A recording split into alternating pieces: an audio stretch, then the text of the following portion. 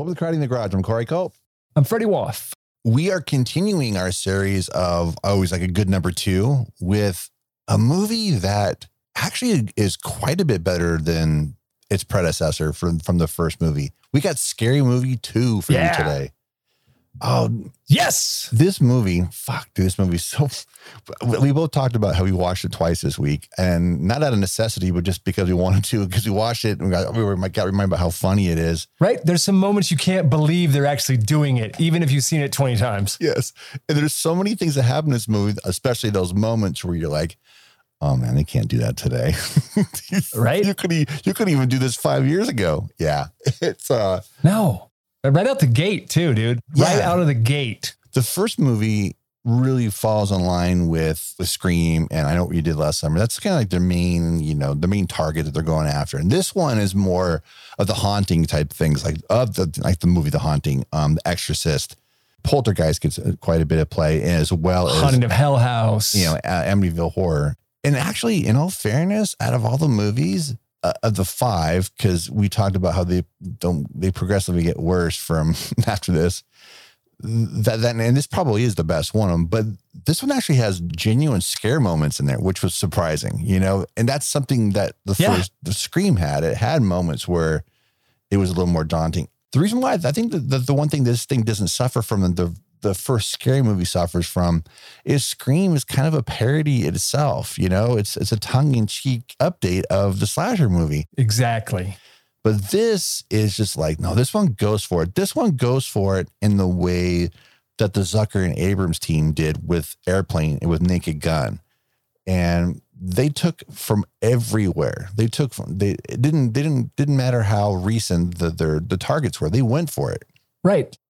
And genre crossing and everything else, man. Right. Ironically, after this Scary Movie 2, all the Wayans leave the project completely, and David Zucker takes over, which is right. It becomes Airplane, Naked Gun, Hot Shots. It does, and they bring as if Scary Movie franchise had started by Zucker, because it really feels like Airplane, because he brings in all those familiar faces. Right. But that's why this one stands out as the best of the five, and it's memorable, but it's also unmemorable moments too, because you forget about how over the top they go with this. Right. The first Scary Movie, there's a prosthetic penis in there that someone gets killed with through the ear. Right. They upped their game in the second movie.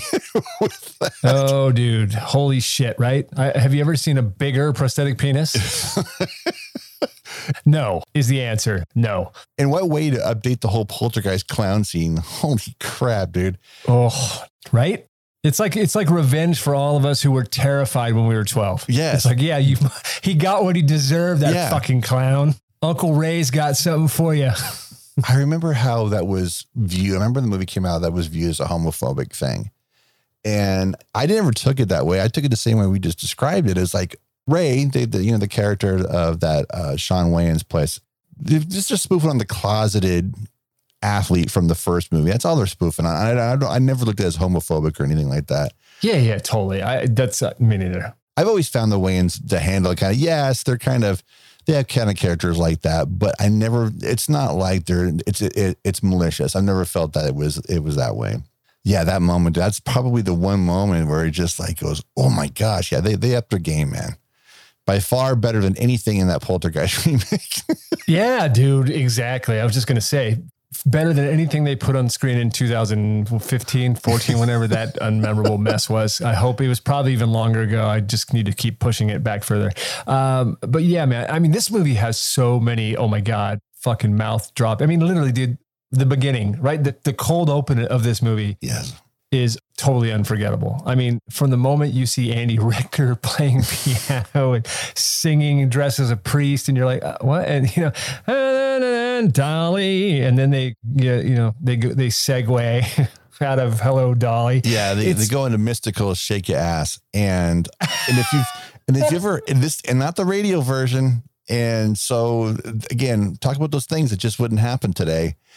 Andy Richter not only would he not be asked to say the actual lyrics, but he most certainly, if he was, he'd be like, no. Yeah, right. No. Totally. And dude, this movie is 20 years old. I know it's going to be 20 years old next month, 4th of July weekend. And that's something that's kind of nutty is I think all the other movies came out in October to kind of tie in with the whole scary horror movie kind of month and everything. But I think this is the only one that did come out in the summertime, 4th of July weekend. And you're just asking for it, right? You're asking for it not to do particularly well. It opened up 4th of July weekend. It wasn't up against anything big, but it was up against the kids movie. It was up against Cats and Dogs. Now, Cats and Dogs, it wasn't considered a massive hit. I'm kidding. It made $200 million. So there's some of your money right there that didn't go to Scary Movie 2 opening, but it did really well. It still did pretty good. It did like 140 something million. So it made quite a bit of money. Ironically, I think it made the least amount of money except for the last one. Right. And I think it was more of attributed by the fact that more people were staying home around when the fifth movie had come out. And let's be quite honest, we were talking about in 2013, there's a bunch of people in that movie like, who the hell is that again? Who's that? Yeah, dude. I can't even name anybody from and Simon Rex, right? Is that the one with Simon Rex? I mean, yeah.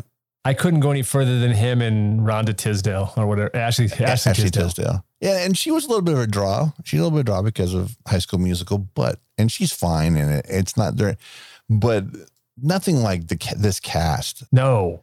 Everything about this cast works so well together. There's one exception, but we're not going to weight the episode down with it because there's too much great shit to talk about here.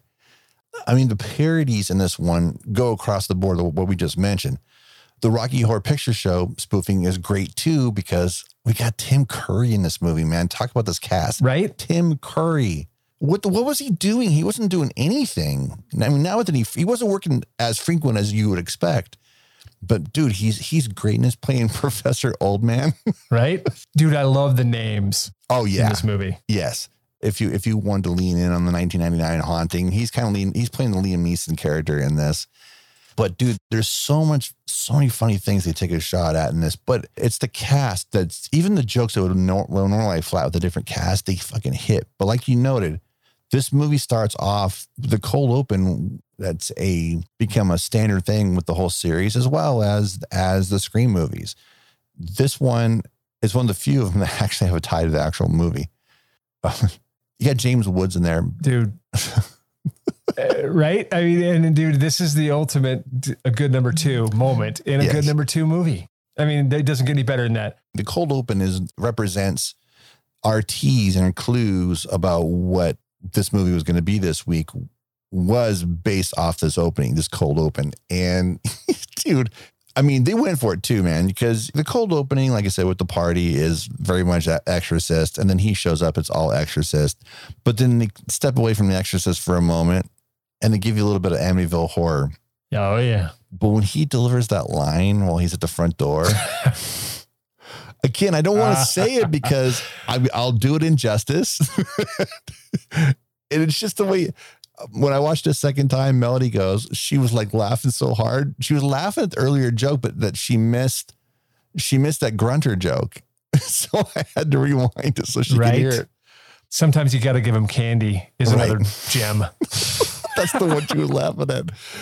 And Veronica Cartwright playing Mrs. Voorhees playing the mom, and Natasha Lyonne, of course, we mentioned earlier, she's the Reagan in this, but playing Megan, of course.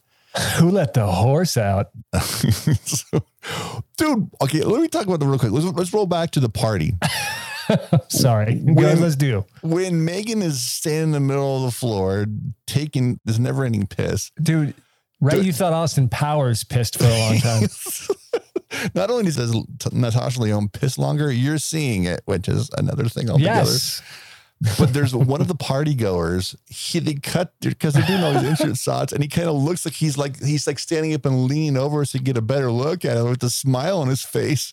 But he's also the same guy when they start playing Shake That Ass. He's like going, "Oh yeah, this is my shit. This is my shit." Oh God, dude! It's clear that Keenan just got love what this guy was bringing, and he kind of gave him some real good FaceTime, and then he's got one of the 2 funniest moments. And for you to laugh that hard in the middle of the pissing scene when you see this cutaway to this guy, I mean, that says a lot because you're already just in hysterics watching this piss scene. And what does she say? What does the mom say? Oh, she's been a little sick lately. She's feeling under the weather She's lately. been a little sick. And then when she gets grabs her by the head, dude, and rubs her nose and starts smacking her with the sheet music. Ah, I'm like, what is going on here, man? It's so perfect. And by the way, let me point that out too. Yeah, she's got the rolled up sheet music and smacking her. And normally the Zuckers and the Abrams, they would have had a newspaper that came out of nowhere and just did it. And you would have accepted it, but they actually tie in stuff that's already in with the scene. And, you know, again, it's just, even though it's a spoof, it feels so much more authentic. Like I said, this feels like old school Zucker Abrams. That's the thing about, if I wasn't making that clear earlier, they stuck with the genre or the main through line, like Airplane. Yep. Disaster movies. It's about hauntings and possession. That's what this movie's about. And then we'll just go ahead and throw these little pop culture moments in there just to kind of keep it going. The other movies don't do that. Even the first movie doesn't do that. No, this one isn't even like this. Is so funny because I didn't love the first one, but this one is not like any of the others. Right. It's tragically. Right. No, I mean, no, it's saying it's tragically didn't perform as well as the one that came before it and the one that came after, but it's better than those other two. Oh, dude. By far. Yeah. For my money, I would every day of the week pick this movie over any of the other ones. Dude, also, it's funny that Veronica Cartwright, dude, Mrs. Voorhees, but she's also, to me, which is of Eastwick, right? I mean, that's, as soon as I saw her, I was like, oh my God. I was waiting for a moment where she was going to throw up cherries or something. But speaking of throwing up, once we move this cold open upstairs, dude, once that scene, dude, up in the bedroom, when that shit gets going and between Andy Richter's mom and the tongue wagging and the barfarama, I had a friend, we used to play this game and he would say things like, okay, name a movie where someone throws up and what's the most throw up you've ever seen in a movie? And everyone, Stand By Me. And then, I'm going to say that the throw up scene in this is bigger than the one in Stand By Me. I don't know. There's one bigger than this. I have to say, as you noted, there's lots of stuff in this movie that you wouldn't be able to do today. I think like 90% of that cold open cannot be done. No, not at all. Dude. You know how neutered that actress's bedroom scene would be? Yes. If you pitch this to anybody right now, that scene, no way. They nip it. We don't even get that cold open. We don't get a cold open. They're just like, no, why don't we just start at the school? You're on your water bottle tour, right? And you're on to the next pitch. By the time you get to the next pitch, they're already telling you, they're already canceling you as you're driving to it because they found out. It was right. You don't want to hear this pitch. And Anna Faris, we talked briefly about this. For me, Just Friends is part of my film vocabulary. I love the shit out of that movie. I watch it like once a month at least. But we're all kind of used to her blonde hair. Yep. For some people, because we've seen it far more than because we've only seen her with dark hair in the Scream movie series. I mean, she's not in the last one, but she still had that hair for 4 movies. Oh yeah. And it did to make her look like Neve Campbell. Right. She looks like a different person in this one, more than she looks like Anna in the first movie, but in this one, she looks a lot different. Yeah. I don't know what it is, but she looks like she might be a cousin. She doesn't even look like Anna with dark hair. She just looks like a different person. But man, just like with everybody else in it, Regina Hall, Marlon Wayans playing Regina's brother, Sean Wayans, we mentioned earlier. I mean, they're all great. They're all returning and having a good time. And there's lots of new people there. And we mentioned James Woods already and Tim Curry. Tori Spelling, ironically, makes her appearance in the series. Right. Which was really funny because, they kind of make jokes about in the first. Is she the only one of the cast who's in Scream and Scary Movie? She's in the Scream. She would be, right? She's the only one who's in a Scream series. That's in a Scream movie. Yeah. And a Scary Movie movie. Yeah. Yeah. I think so. I think that's accurate. Yeah. Yeah. But to me, the real standouts, consistent standouts, like every scene they're in is fucking hysterical. David Cross. Oh. And Chris Elliott. Yeah. I think totally every damn scene they're in. And then when they start sparring with each other, it's some of the best stuff in the movie. You think it's just for the one scene, but no, it comes back. If you haven't seen the movie yet, Chris Elliott has a left hand that one might say is unique and a little different. Yes, if we're being polite. Let's just say if Quado from Total Recall had an adult size hand, Had a hand. that would be it right there. So he's got the one good hand and he's got this left hand, but he says, but this is my strong hand. Grab on to my little hand. Dude, that hand is terrifying, man. That thing is scarier than anything else in this movie. You were talking about scary moments. Okay, that hand is scary as shit. I wish I could locate this information. It wasn't easy to try to find it because I tried to look for it. But props to the practical effects and animatronic team that created that hand. Lou Carlucci is the special effects coordinator on this movie. He was my guy on Zombievers. Well, there you go. On the DVD, there is an interview. I was going to tell you this when I asked if you'd seen the special feature. There is a special feature with Lou Carlucci on the DVD, and I'm assuming the Blu-ray, and they get into the hand and all the other shit. Props to him and his team because that is so ridiculous, and it is used quite a bit. And a lot of times those kinds of jokes fall flat when you start repeating them too much. But every time they do it, it's hysterical. From the point of where he wants to he potentially can be saving somebody from getting deathly injured. No one was willing to reach for that hand, and when he's offering his assistance, when he's preparing dinner for the cast, I mean, it's a whole bunch of stuff. But the sparring I mentioned with him and David Cross, because David Cross is in a wheelchair, and they both take shots at each other about their handicap. And dude, even in that scene where he's serving up the food, right? Where they're just kind of like, people are just bugging out with the way he's preparing their food. And then they started sparring again. Those two are so damn funny in it. And I should be surprised because both those guys in other projects are always very funny. Right. Well, this is our second David Cross movie in recent weeks. Yeah, that's right. And one of the other things too, that we always talk about the movies that are being spoofed, and those are easily, you can track those down, the movies that they're taking shots at. There's a moment in this where they're spoofing a Nike commercial. Oh God, right? Dude, you remember how those commercials were everywhere? Everywhere. And man, do they nail that. I love the fact that everybody was like, it showed the commercial of, I'll include a link in here. Hopefully it's on YouTube. It should be. The original commercial. It shows, a bunch of obviously very talented basketball players doing a bunch of dribbling, right? I can't recall who was in the commercial right now. Right. It was all dudes who were under Nike sponsorship. Right. Yeah. We have to look it up. I get nostalgic. Yeah. I get nostalgic when I see the video. When I saw it in the movie, I was like, oh. Yeah. I'll be sure to post it up there and as long as it's online, if I can find it, I'm sure it's on there somewhere. I'm going to tell you something funny regarding that is, and I feel like maybe it's on a Stuart Little DVD, but we shot a version of that. And at the end, Stephen Poster, the DP who shot Donnie Darko and a bunch of other fucking stuff, literally somebody blows a whistle. Stephen Poster catches the ball. He has a cigar in his mouth and he just says, "Back to work."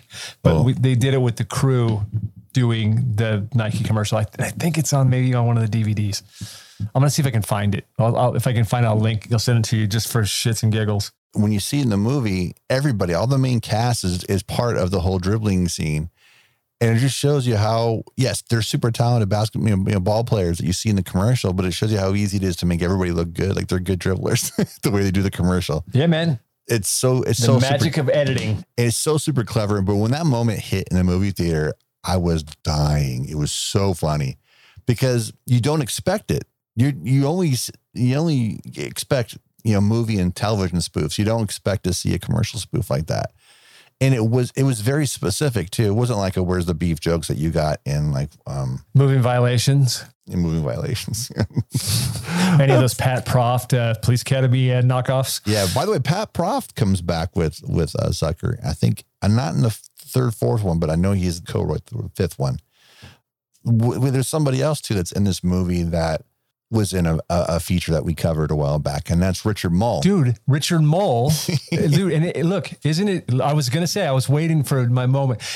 Dude, Richard Mole is basically parodying his role from House. Yes. kind of. 100%. Right? And Big you know Ben. what? I bet you at one point it was discussed, but it would have been like, no one's going to know what that is.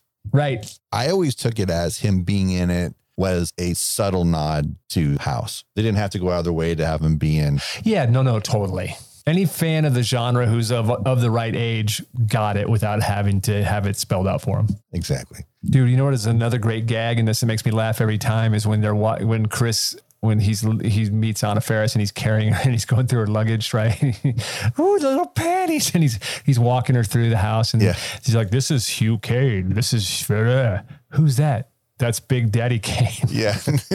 That joke makes me laugh every time. It's like I'm almost a simpleton at some point during this movie because I laugh at shit that was funny the first time, but goddamn, that makes me laugh every time. It's the combination of Big Daddy Kane just saying it and the artwork itself is so ridiculously funny. There's a parrot in this, by the way. Oh my God, dude, that parrot. The parrot's ridiculous, right? Right. The thing about the parrot is that it's voiced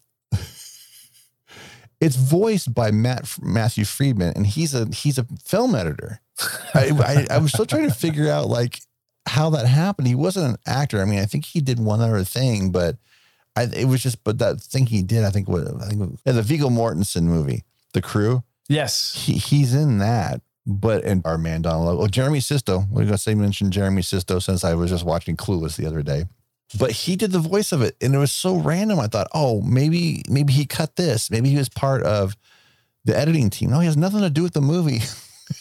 So I thought that was really crazy, right? That is crazy. He wasn't part of editorial at all. But there he is, and he's super, super funny in it, dude. He's like, and he's just sitting in a booth, and Keenan is just feeding him lines, and he's just saying them. Probably wants your mama's sweet ass. Yeah, because that's the thing that was so funny about it. All his stuff was obviously done in post, but the reactions from everybody, because they were just insults, it didn't matter what he said. They didn't have a dialogue. Their reaction wasn't dialogue related, so they didn't say anything back. That they had to be specific about what he said. So I'm sure they probably did dozens and dozens of different takes, and they just picked those. But they're all so damn funny, and they're jarring too. Because I mean, they go for the obvious joke. I mean, even Three Stooges had talking birds in it, right? Oh yeah. But this one takes it to the extreme, obviously, because it's a scary movie too. So they kind of go for it a little bit, right? In the shit canon, it's inside. They do on that special effects thing. They talk about the they talk about the bird. They talk about all that stuff. It's back when, beginning of the early DVD when they were just cranking out and putting them. Dude, this thing has this is a 20-year-old DVD. It has 10 alternate endings on it. There are 10 alternate endings for this fucking movie on this DVD. I shit you not. Shit. Special effects features, dude. They talk about the bird. They talk about the cat. There's another sequence with the cat. Dude, this movie like really went for the throat. Not every joke works, but they do kind of work because they're so ridiculous, man. They didn't go half-assed on anything. Right. They took some serious.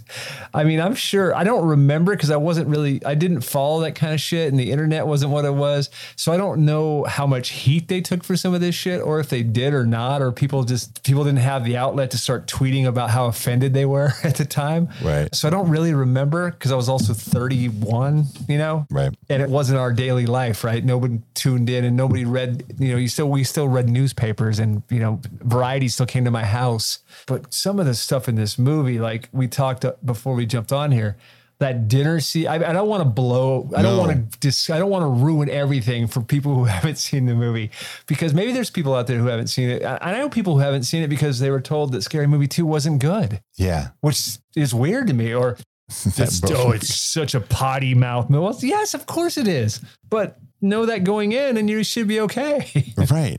Don't go in. It was funny. We're talking about the proximity of some of the movies. When you start seeing the spoofy movies, like Craig Mazin's involved in this series later on, and he wrote that superhero movie, which wasn't terrible. It was all right. Craig Mazin's gone on to work on the Hangover movies, but wrote and show ran the HBO series Chernobyl. So how's that for a dramatic shift? That was one of the funniest things I've ever seen, Corey. No, I'm just kidding. that. God, really? No, I'm like that. The same. I had no idea. But Yeah. God, dude. Yeah. Talk about something that had all the air sucked out of it. That thing, man. Yeah. Talk about wanting to put a gun in your mouth after you watch it. Holy shit. It's a rough go. Woof. And Craig Mazin, when he did Superhero, and this was happening when these kinds of spoofy movies started coming out.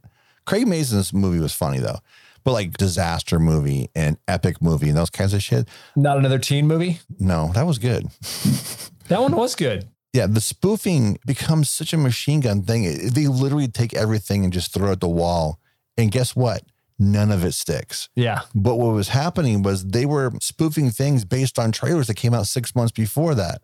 And then ironically got cut from the movies. So when the spoof version comes out, it's only relative to spoofing a trailer of a movie where it doesn't exist in the movie anymore. It's really fucking funny. Right. But they're trying to be current. They're trying to make people laugh about something you just saw. This movie came out, like we mentioned, July, 4th of July weekend, 2001. But they did something as recent as February of 2001, where they kind of spoofed Hannibal. And he spoofed it in a perfect way too. And it's not just a little moment. That's the thing too. Those other movies that, those spoofing movies, like I said, it's just a machine gun thing. There's some substance to this, but what they do with the Hannibal scene is so great. When they take off Shorty's head, it says so much about who Shorty is when that moment happens. And that's ironically, that's one of the least funniest moments of the entire movie, because everything is targeted, they hit. It's not a soft hit. It's not a mediocre hit. It all hits hard or harder than anything else in any other movies. Yeah. Dude. Right. I'm going to say there are things, and look, I don't want, it seems weird to say, and things are so super layered, but in this movie they are. There's a point where Shorty's sitting on his bed, smoking weed, right? He's smoking a bowl. He's just watered his plant, and he's fucking high, and he's watching TV. And there's a commercial for a Christmas rap album, dude. Right. And the names of the songs that are coming out of the TV, like and Frosty the Dope Man, dude, I laugh so hard because it's one of those things that you probably maybe you don't notice the first couple times you watch it because you're laughing at other shit. But dude, that may be my favorite single joke in the movie. Might be that moment. Hearing the Don Pardo like announcer read the names of the songs on that Christmas record. I could read a few of them, but we probably have to edit them out. Yeah. Since we mentioned the Abrams Zucker type of productions, and they're the ones that kind of started this subgenre. I don't think that's an unfair statement. At least brought it to the mainstream. I can't remember if it was David Zucker or his brother, or if it was Abrams that said it. But they were talking about when you do these movies, you have to do something serious in the foreground and do something fucking nutty in the background. I can't remember what it was. But one thing that's a staple with the Wayans humor, it starts with, I'm going to get you, sucker, in 88. They layer stuff. There's funny shit happen in the foreground and funny shit happen in the background, visually and audibly. There's a third layer to it. And it's like, it's not often, but when it happens, like you noted, that's what gives this thing repeat viewing is such a, I've seen this one more than I've seen all the other movies combined. Me too. We noted we watched this twice, and I watched the opening scene a third time this week. But I think that's like we're talking about. I think a lot of people look at this movie and just think that it's not funny. It doesn't look funny, or they've been told it doesn't look funny. When Tori Spelling is getting the ghost, dude, when we get the entity moment, I was just like, and right? by the way. And I have to tell you, in the rundowns that I've seen for it on Wikipedia, kind of like breaks down all the movies just in case there's something you missed. The entity is not even listed, even though that's what it's spoofing. I mean, everybody goes right to Poltergeist because of the panties, I think, right? Because you see her shirt go up. Maybe. Like JoBeth Williams. And that's a great joke too, by the way. Right? It is a real good joke. Wednesday. Yes. And that was perfect, by the way. Yeah. I love the fact that, again, you think they're just making a day joke. No, but they make an Addams Family reference too. And I thought that was, because it could have been any other day, but they chose Wednesday. I thought that was really clever. Yep. These guys are fans of horror movies. It's clear. I mean, after this stuff, Marlon's going to go on and do the haunted house movies. I think he did like 2 of them, right? Yeah, 2. And it's the same principle and everything. Yeah, and he had fun with those because, dude, I mean, I think it goes without saying, Marlon's very talented. He isn't just Smokey and just playing that guy. He's super, super funny, and he's a pretty damn good dramatic actor too. He can deliver. I thought he was good in the G.I. Joe movie. Yeah, what was the? He's in one of the G.I. Joe movies. In Requiem for a Dream. Right, there you go. Yeah. I was gonna say Above the Rim, but I was like, was he really serious in that movie? But yes, Requiem for a Dream, dude, totally. The same year as he did the first Scary Movie, and but it's funny, like when you look at even White Chicks, there's 2 layers to him, dude. In that, when he's not in the makeup, when he's being funny, playing the white girl, and when he's out of the makeup, just being an FBI agent, dude, he's good. He's very believable, even something like that. And you just accept the situation. Now, since I mentioned White Chicks, come on, man.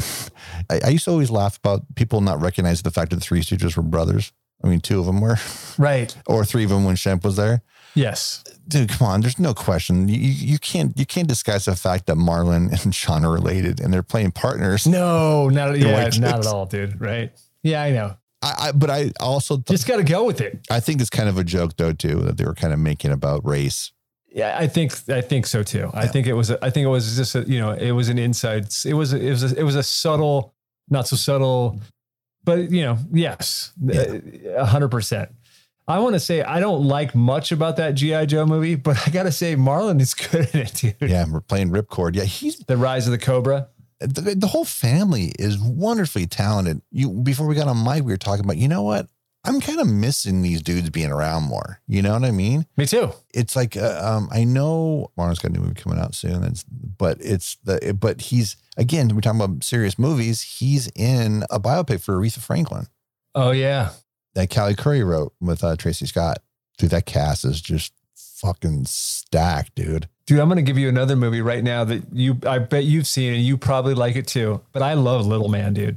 Yes. Speaking of missing the Wayans brothers. Obviously, everybody looks at the Wayans family as for comedy, but dude, I'm telling you, he can pull it off. Now, Keenen, not so much. Keenan's not drama is not Keenan's strong suit. But you know what? He's been in a couple of action movies. We talked about Glimmer Man before. Directed a couple, yeah, man. Low Down Dirty Shame, dude. I'm telling you, I'm not going to be apologetic for my weird infatuation with that movie. Yeah. And it came at a weird time too. Like, isn't that the same kind of range of time like when Damon did Bulletproof? Oh yeah. Then and Glimmer Man was the other one. Like I think I feel like Glimmer Man and Bulletproof both came out very close to each other. Yeah. And I feel like Low Down Dirty Shame came out maybe a couple years earlier, like when, I don't want to say not Hudson Hawk, but when they were making those type kind of movies, like Low Down Dirty Shame is kind of a predecessor to, I don't want to say Undercover Brother, but yeah, I mean that it was a kind of a throwback to black exploitation. I don't know. It was kind of the next, I guess it was the evolution from I'm going to get you sucker. Yeah. The next step would have been Low Down Dirty Shame, which I got to say it's a, I told you off mic, I kind of love that movie. Like I said, I'm touting Marlon quite a bit because I really think he's the one. I'm not saying he's the most talented. I would never say that. What I would say is I really find him to be the most, he's got a range like none of them have. And also, out of all the family members that you recognize when you see them, he's the only one that was never on in Living Color. Right. Which I thought was crazy, right? He must have been about 18. He was probably 17 or 18 then when Living Color was on, when it came out. Because he was born in, I'd say he's probably 72, 73. Yeah, 72. Yeah.